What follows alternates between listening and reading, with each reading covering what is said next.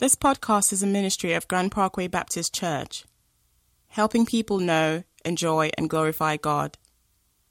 For more information about Grant Parkway, visit grantparkway.org. Let's pray together.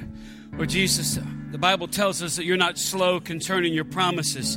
And that's a good thing, because when we sense that you're slow, that things aren't happening the way we think they should, or you're not doing what we think you should be doing, then if we think you're slow, we become slack.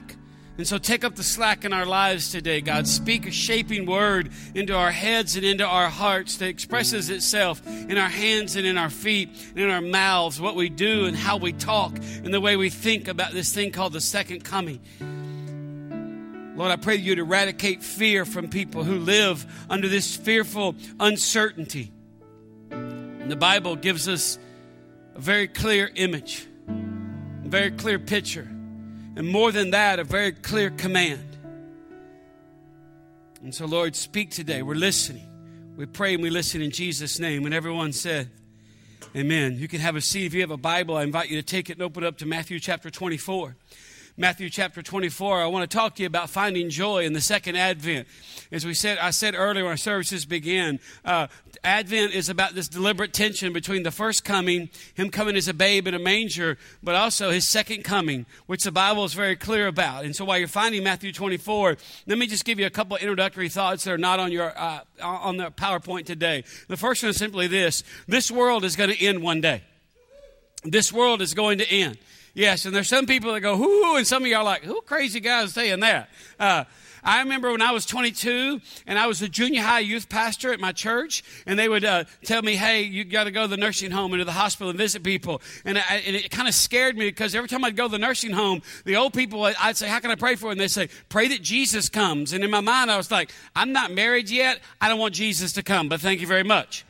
But the Bible says that, hey, here's the reality. The world is going to end one day. And by the way, it's not like the movie Armageddon. Our hopes are not pinned on Bruce Willis and a bunch of astronauts, okay? And so you need to have a biblically informed understanding of this. Second thing is that no one knows when that'll be. Nobody knows when that's going to be. So anytime somebody comes up and says, hey, Jesus is going to come back on December the 21st. Is that what it was last year? And just right now. Third thing is this fact that the world's going to end, that Christ is going to return. This fact should influence how we live in this world. And it's toward that end that the Bible invites us to think about this. Now, I'm going to start reading in Matthew chapter 24 and about verse 36. But this conversation started, if you've got a red letter edition of the Bible, you see a lot of red here. This conversation started back at the very beginning of Matthew chapter 24. When the disciples asked Jesus a question, they just simply said, hey, tell us, when will these things be? And what will be the sign of your coming and of the close or the end of the age? When's it all going to go down? And Jesus, part of his response is in verse 36. He says, but concerning that day and hour, no one knows, not even the angels of heaven, nor the Son, but the Father only. By the way, when someone says, I know when Christ is going to return, what they're doing is they're exalting themselves above Jesus. They're saying, I know what Jesus doesn't know. And the Bible says that's just not true.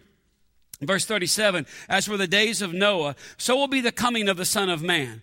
For as in those days before the flood, they were eating and drinking, marrying and giving in marriage until the day when Noah entered the ark. And they were unaware until the flood came and swept them all away. So will be the coming of the Son of Man. Then 2 men will be in the field, one will be taken and one left. 2 women will be grinding at the mill, one will be taken and one left. Therefore, stay awake. For you do not know on what day your Lord is coming. But know this, that if the master of the house had known in what part of the night the thief was coming, he would have stayed awake and would not have let his house be broken into. Therefore, you also must be ready, for the Son of Man is coming at an hour you do not expect. Who then is the faithful and wise servant whom his master has set over his household to give them their food at the proper time? Blessed is that servant whom his master will find so doing when he comes. Truly I say to you, he will set him over all his possessions. But if that wicked servant says to himself, my master is delayed, and begins to beat his fellow servants and eats and drinks with drunkards, the master of that servant will come on a day when he does not expect him, and an hour he does not know, and will cut him in pieces and put him with the hypocrites. In that place there will be weeping and gnashing of teeth. Wow. And by the way, Jesus keeps on talking. It's one of the longest discourses on the second coming and the end of the world. Recorded anywhere in the Bible. It was recorded right here at the end of Matthew's gospel. Now, it's easy to kind of hear all that and kind of go, ruh-roh. But the Bible actually says, hey, it's not something you have to be afraid of. You're probably thinking, hey, so where's the joy in the second advent? You said you're going to talk to us about finding joy in the second advent. Exactly. There's three things the text says to us that I want to point out. And the first one, how do you find joy in it? The first one is in verse 42, is stay awake. Stay awake. Look at verse 42 of Matthew 24. It says, therefore, stay awake. Stay awake, because you don't know on what day your Lord is going to return. What do you mean stay awake? People so easily fall asleep to the things of God. But you kind of just do good, and pretty soon it's kind of like marriage. You're doing good, you get married, you're like, and pretty soon you're like, we got this figured out, and you begin to take each other for granted. And the Bible says, stay awake. Stay awake. Why? Because it's so easy. As a matter of fact, it gives us a frame of reference. People have done this over and over. That's why it says in verse 37, just as in the days of Noah. Just as it was in the days of Noah, so will it be when the Son of Man comes. You say, what do you mean? Because we're not the first generation of people that have kind of fallen asleep at the switch as far as it relates to the things of God. The Bible says, just as it was in the days of Noah. See, here's what the Bible's telling us. God does not like not being thought about. That kind of sounds crazy, but and kind of heady English, but I mean, God does not like not being thought about. God, like presumed upon or taken for granted. And you say, well, not because he's insecure, but because he's preeminent. Now, when you and I cease to think about that which is preeminent, then what we've done is we have other gods before him. We have other things in our life that become preeminent. And so God does not like not being thought about. And secondly, let me just say this. This is free. That inherent in this phrase, just as it was in the days of Noah. And then he goes on and says, after he says that, he says, for as in the days before the flood, they were eating and drinking, marrying and giving in marriage until the day Noah entered the ark. And they were unaware until the flood came and swept them all away. You say, well, what do you mean? Inherent in this phrase, just as in the days of Noah, is this truth, that the world will be largely unbelieving when Christ returns. You say, what do you mean? Let me just put this out here, because a lot of people have this mystical, magical Christianity that kind of says it's just going to get better and better and better and better. And then the crescendo, Jesus is going to come back and it's going to be awesome on the earth. And the Bible says right here, Jesus, right out of the mouth of Jesus, he says, hey, it's going to get, you ever look around at the world and kind of watch the evening news and kind of think, man, the world is jacked up. Of course you do. How can you not do that? You just turn on the TV and you're like, what? They did what in Washington? Or you turn on the TV and you think, how could somebody do that to another human being? Are you kidding me? The Bible says, just as in the days of Noah. You say, well, great, man, you're just digging a hole here. How are we going to find joy in this? First way is by doing what the Bible says. It says, stay awake.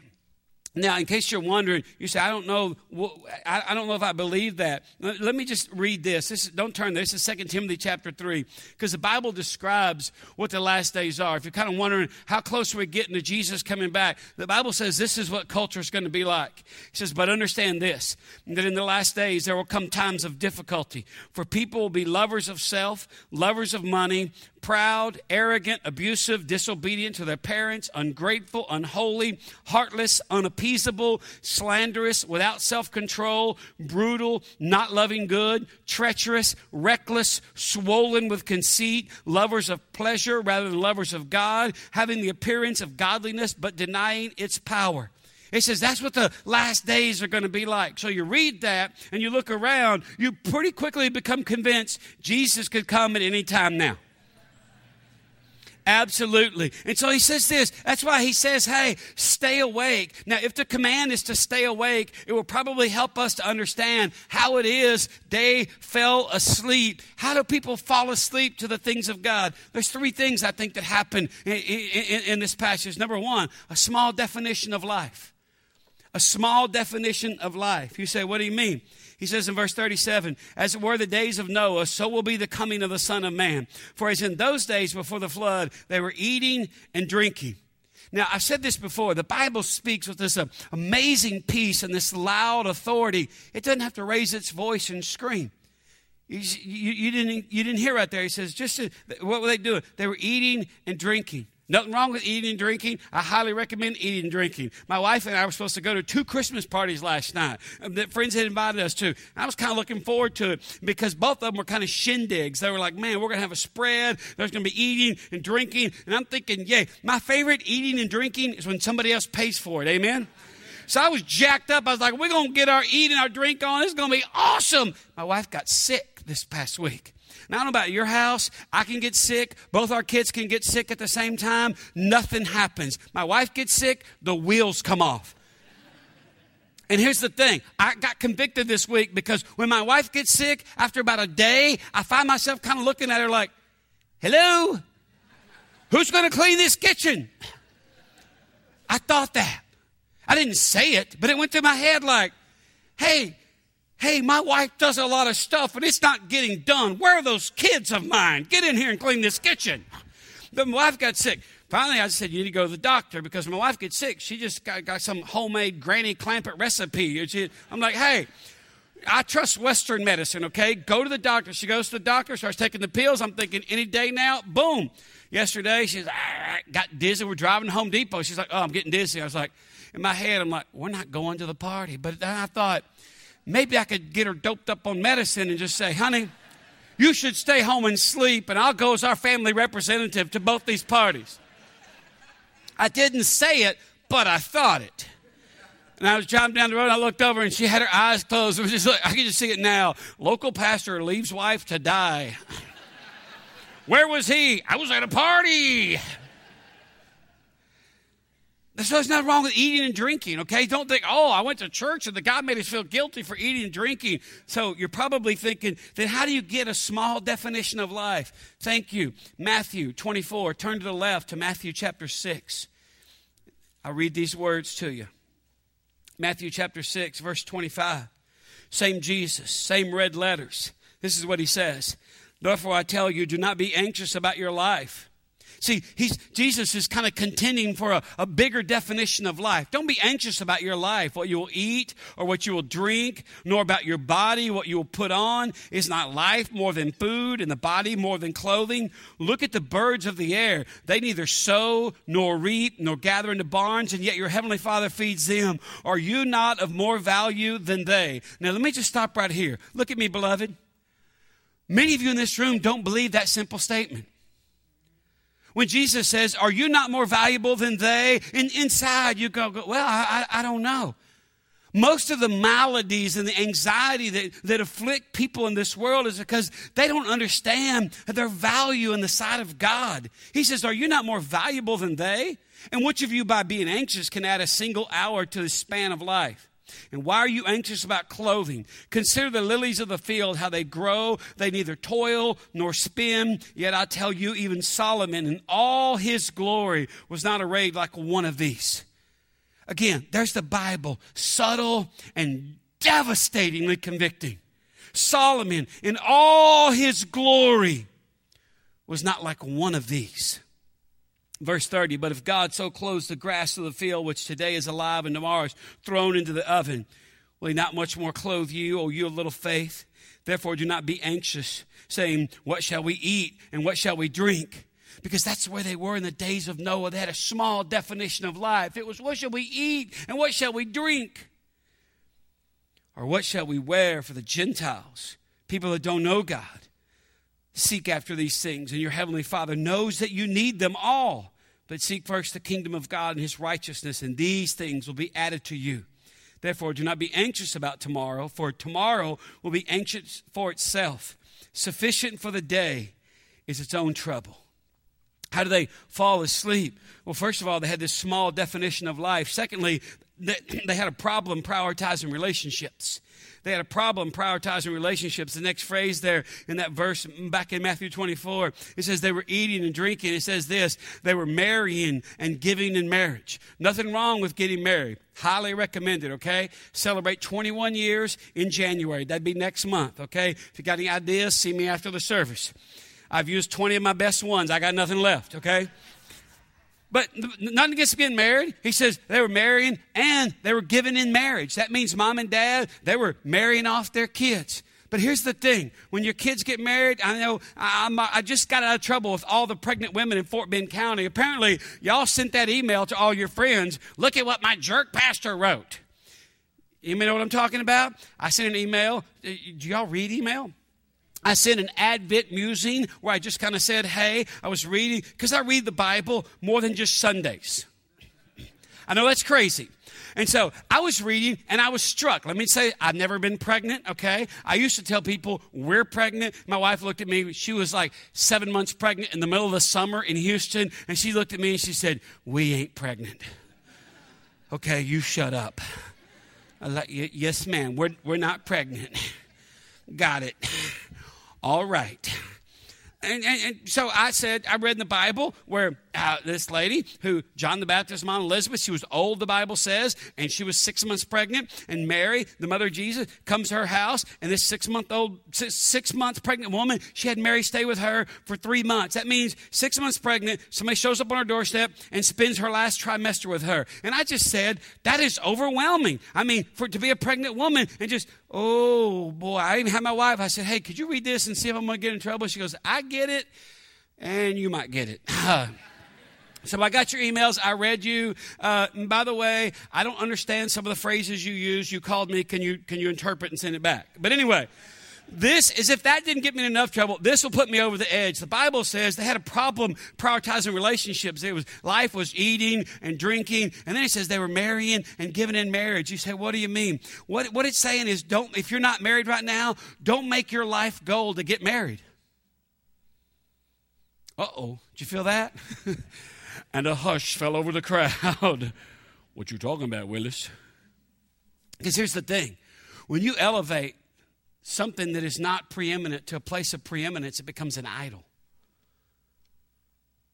And let me say that again. When you take something, nothing wrong with wanting to be married, okay? I highly recommend, I'm a better man. Okay, someone just stopped me in the hall and said, I heard those jokes you said about your wife in the first service. Like, what jokes? I mean, that woman is a saint. How do you think she got to be a saint? 20 years waking up with this, okay? And that was her response too. The lady turned and did this and walked off. You are not getting a fruitcake from me this year, lady. The Bible says, hey, they were eating and drinking and giving. Nothing wrong with marriage. Highly recommend it. But here's the deal. When you make you meeting your need the goal of your life, it is not going to go well. Because what happens is that you begin to think along the lines of need and not nature. And that's a slippery slope to get on because your need drives the decision-making process instead of the nature of God and the nature of your faith and the nature of your priority relationship with God. They said, hey, here's the deal. These people were eating and drinking, and nothing wrong with that, but they just thought that's all life is. That's all we think about. Very horizontal, very one-dimensional. And they were marrying and they were giving in marriage. That means, here's the part that's going to get me in trouble, but that means when your kids get married, your life doesn't stop. Uh-oh. By the way, my name is N-E-I-L, not N-E-A-L. When you send the email to me, just spell my name right if you're going to insult me. I got 2 daughters, okay? I got 2 daughters, okay? I'm going to have to pay for 2 weddings, and I'm going to pay for 2 weddings. I'm going to have to rob some banks or whatever, but here's the deal. My life ain't stopping. I keep hearing all the time. And I don't know. Let me say, I don't know what I'm talking about because I'm not there. But people say, oh, well, our daughter's getting married or our son's getting married. And after the wedding, hey, my life's going to go on. I'm going to look at my kids when they're engaged and they're planning a wedding and go, hey, I'm going to be there at the wedding. Your dad's going to go play golf, okay? Because you ain't getting every day of my life for this wedding. Because here's the problem in America. We spend too much time and too much money on a wedding and not enough thinking about a marriage.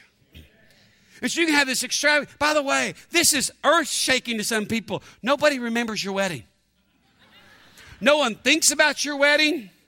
Matter of fact, I think we spend too much time and money on weddings and funerals. I told my wife, you bury me in a pine box. Don't you let that yahoo at the funeral home sell you some junk. Oh, look at this rosewood. Just say to him, he doesn't deserve that. You got some plywood and some 10-penny nails. I'll hammer something together right here and throw his sorry carcass in there. Well, did you love your husband? Most days. But here's the deal. I mean, just can you imagine convincing your kids you don't need $30,000 for a wedding? How about a nice, simple wedding? And here's $20,000 as a down payment on a house. Your kids look at you like, oh, why are you hating on me? Hey, I'm thinking about marriage, not a wedding. Because, by the way, why is it that we got to you got to bring me wedding presents and then I got to buy you dinner? How about we just do neither and call it even? That's what I'm going to tell my kids. Hey, I ain't buying food and drink for all your crazy friends who come in. All they're going to do is evaluate. There's a show on TV where 4 women all get married and they kind of keep a scorecard and evaluate each other's weddings. I'm just like, this, no wonder we're going to hell. Look at here, what we got here. But the Bible says, hey, here's the deal. They had a small definition of life. They had a problem prioritizing. That word got stuck in my mouth. I had to spit it out. They had a problem prioritizing their relationships. It was about getting married and giving again. It's like, hey, as soon as I'm done, if you've got to stop your life to do something, whatever that something you're doing, is too important. You feel that? I'm not mad at you. I'm not telling you how to do your kid's wedding. Your kids get married. If there's going to be food and drink, invite me. I love me some food and drink. But just don't let that become your life. Third thing, and this is the one that I read this, I laughed out loud. I was like, are you kidding me? How do they fall asleep? They were unaware. Look at the Bible. He says they were, in verse 38, for in those days before the flood, they were eating and drinking, marrying and giving in marriage until the day when Noah entered the ark. And they were unaware. Hello? They were unaware. Your kid comes home and says, hey, Dad, there's a man building a boat out here that's bigger than a football field. And he's a preacher of righteousness, and he said God's going to destroy the earth. Should we be concerned? No, son, set the table. Dinner's almost ready.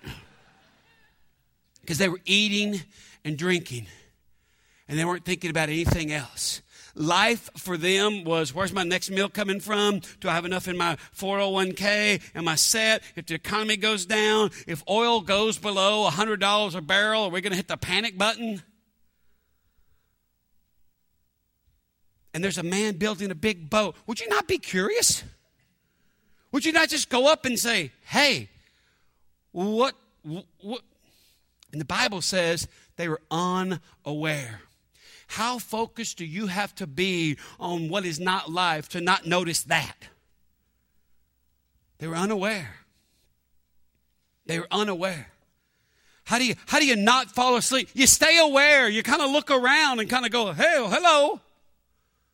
You don't just go through life with blinders on going, me and mine, me and mine, me and mine. So how do you find joy in the second advent? First of all, you stay awake. Secondly, you be ready. Look at verse 44. Jesus is killing it, okay? He is rocking the mic. People are going crazy. Verse 44, he says, therefore, you also must be ready. They're still reeling from the command to stay awake. And I go, well, now we got to be ready? Look what he says. Therefore, you also must be ready, for the Son of Man is coming at an hour you do not expect. Now, that does one of two things in you. That either jazzes you up and you're like, yes! Or you think, ooh, what do you mean he's coming? What exactly do you... See, being ready, by the way, doesn't mean you can recite all the latest positions on the second coming. And by the way, this is free for all you theological people like to think about things. There's a belief about the second coming called postmillennialism. Just want you to know, I went to grad school. I got me some degrees on this. Doesn't mean anything. There's a lot of educated goofballs. But anyway, premillennial, postmillennial, it says this. It said there's going to be 1,000-year reign through the church on earth. And then post means after. And then after that, Jesus is going to come. But Jesus right here says, hey, by the way, it's going to be, when I come back, it's going to be like it was in the days of Noah. It's going to be crazy and chaotic, and people are going to be sinning tremendously. Not going to be like peace and harmony, and the churches are going to be reigning. So if you believe in postmillennialism, you got a hard time with this right here. You can't really reconcile that. Because the Bible says, just as it was in the days of Noah. See, the Bible just crushes this man-made invention around the second coming with one little phrase, just as it was in the days of Noah. He says, hey, if you want to find joy in the second advent, you also got to be ready. Be ready. What does that mean? It means a few things. It doesn't mean you got all the theories down and memorized and you can recite them on a test. It means two things. Number one, it means you have a relationship with God. If you're in this room today, you've been to this church any length of time, you know we don't cram it down your throat. No one gets up here and screams at you, you're going to go to hell. But we don't apologize for telling you from the Bible, the only way to get to heaven is through a relationship with Jesus Christ. You can't do enough good deeds, because if you could do enough good deeds to get into heaven, then Jesus died in vain. The death of Christ on the cross means nothing, has no significance whatsoever.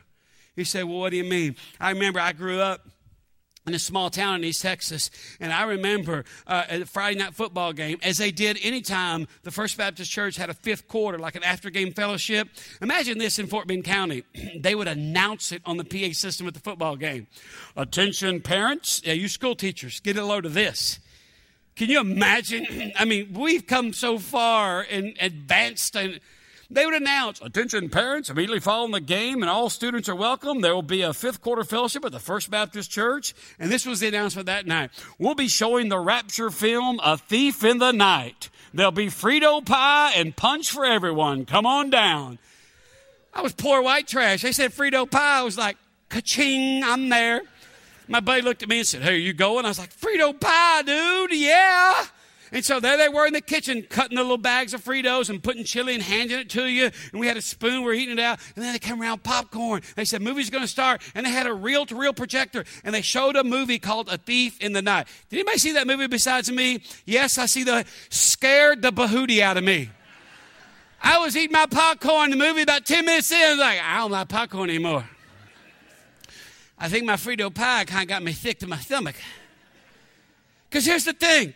I lived in a house, my family, it was only about eating and drinking. It was nothing about Jesus. It was nothing about, hey, you better get your house in order because Jesus is coming back. My friend's buddy, my friend's parents gave me a ride out to our farm. I went in our bedroom that I shared with 4 brothers and sisters and laid in the bottom bunk, and I cried myself to sleep.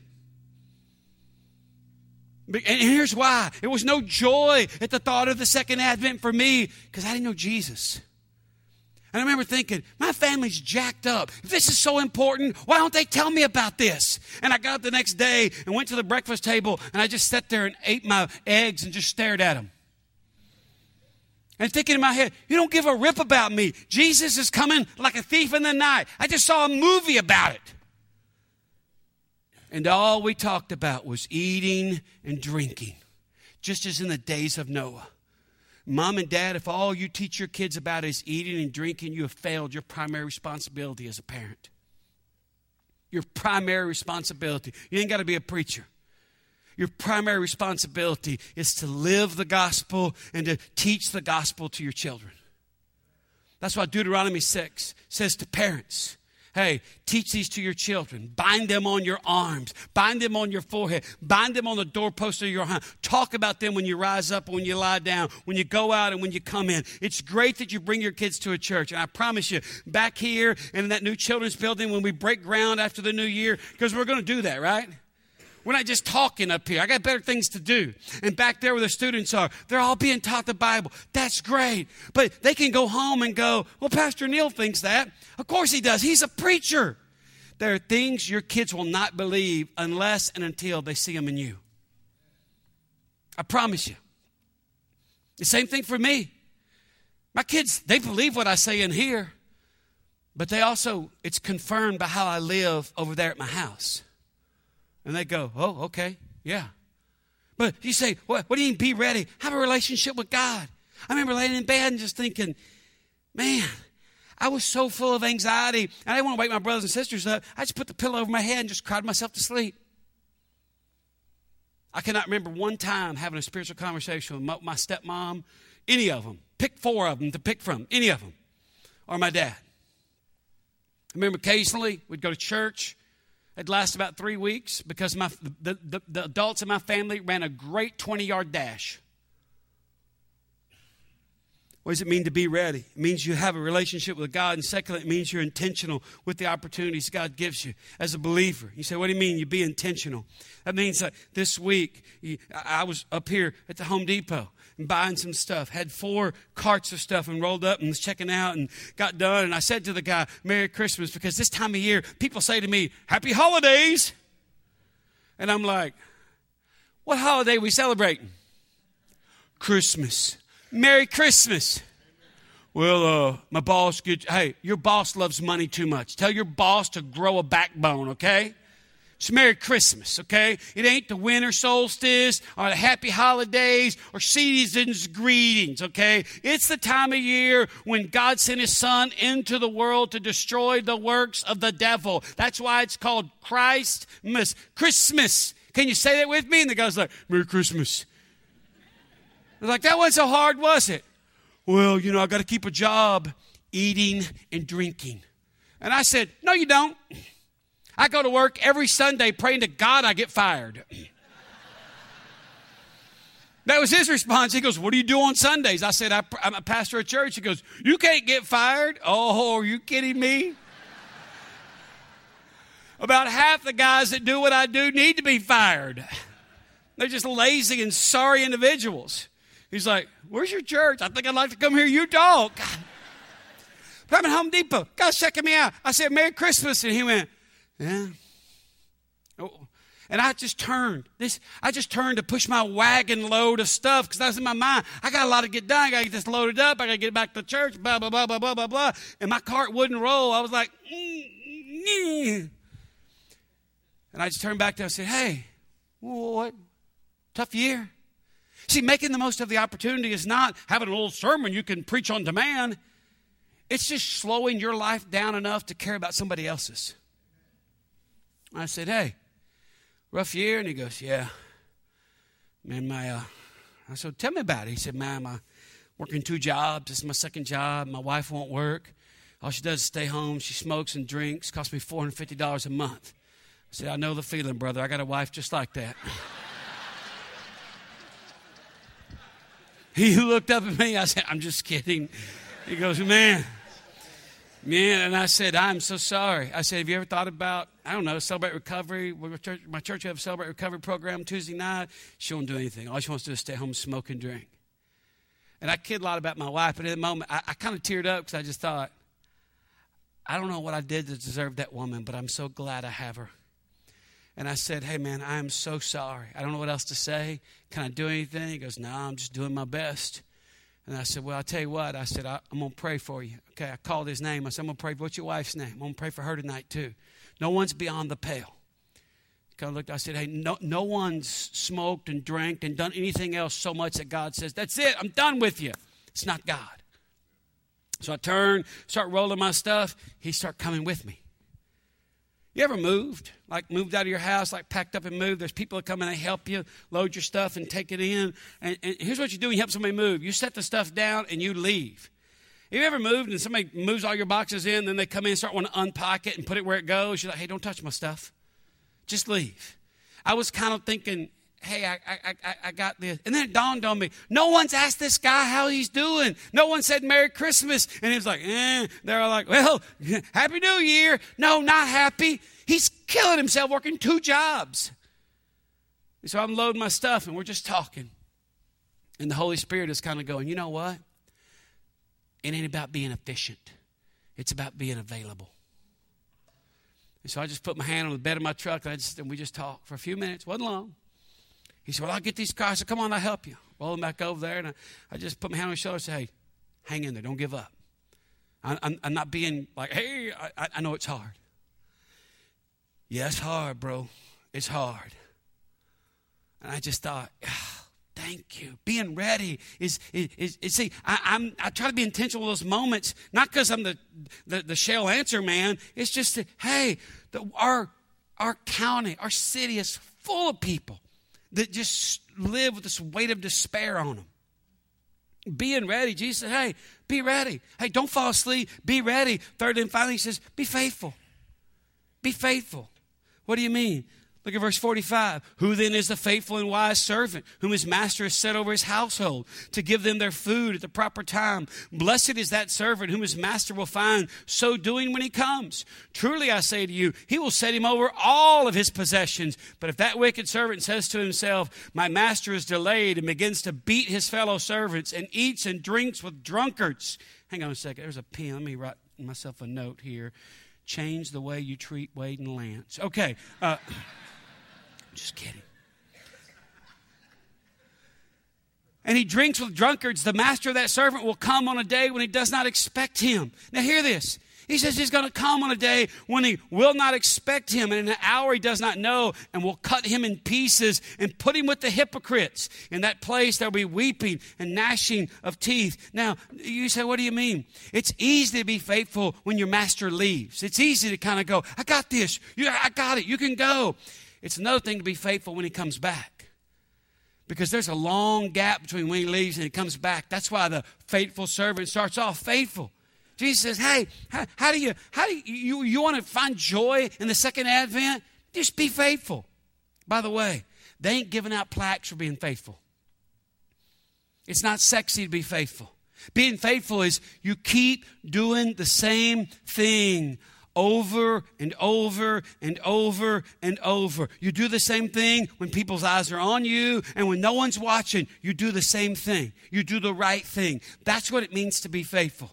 Men have midlife crises and have affairs because it's easier to go find somebody. Because if you live with a woman for a long time, men, you can't love her the way you used to love her. You try to, and that's why women say all the time, what's my husband, why? My husband's in his 50s, he's got some 20-something-year-old yahoo at work. Here's why. Because he knows how to love her. Because he goes back to where he first started loving you and says, you know what? I know how to love a 25-year-old. That's not hard. All you need is a credit card. What do you want, a cookie? That's it. It's hard to be faithful to a woman who's heard all your lines and all your stories, and she just looks at you like, that's all you got? I remember being married about 15 years, and Marcia was like, hey, do you know how to love me? Yeah. No. I mean, love me. I don't know. Maybe. And basically, she used other words, but I want you to understand what it's like to love me. Because you can't love me the way you loved me back in 1992 when we dated. Or in 1993 when we first got married. It is like 2007, and I need totally different things than I needed back there. And I'm like, yeah, see, y'all are changing the rules on us here. This isn't fair. I got it all figured out, and then you change. Guess what? That's being faithful. Be faithful in your relationships and in your responsibilities. Just being faithful. Just every day. Just get up and be faithful. Why? Because one day the master is going to return. I'm not faithful to my wife because I want to keep my job. I'm faithful to my wife because I'm going to stand before my master one day. And we live in a world where people are kind of like, it just doesn't matter. I mean, the world's just coming apart. It's every man for himself. No. Here's why. Because you and I, when we're intentional with the opportunities that we have, all of a sudden people begin to realize maybe there's a different way. Maybe there's a different way to do this. When you and I kind of pause and kind of speak a word, like Proverbs says, a word fitly spoken is like an apple of gold in a setting of silver. That means when you go out to eat for the next couple of weeks and your waiter or waitress looks like they've just been beat and just drugged behind a truck, just reach in your pocket and pull out a 20 and say, here's a little pre-tip. I'm going to tip you at the end of the meal, but I want to tip you right now and just say, hang in there. They remember that. They're like, oh, okay. Wow, thank you. Be ready. Be ready. Don't fall asleep. Don't boil life down to where it's just eating and drinking. Finally, be faithful. Are you faithful today? Let's pray together. If you're our guest today, just relax. We don't believe in pressure, manipulation. We do believe in just letting people think about what the Bible has said. And so Clyde's going to come. He'll sing something over us. It's a song by a man named David Wilcox, who is a Christian who happens to be a musician and writes thought-provoking songs. We feel like this is what the Bible invites you and I to live this way, to kind of show the world that maybe there's a different way of thinking about things. Maybe Jesus really did come to set us free, not bind us up with a bunch of rules, but just set us free. What if that's what it's all about? As the world gets more and more like the days of Noah, what if God says, I want you guys to be the ones that are kind of showing the way by how you live? Stand to your feet. Let me speak a blessing over you. Hold your hands out.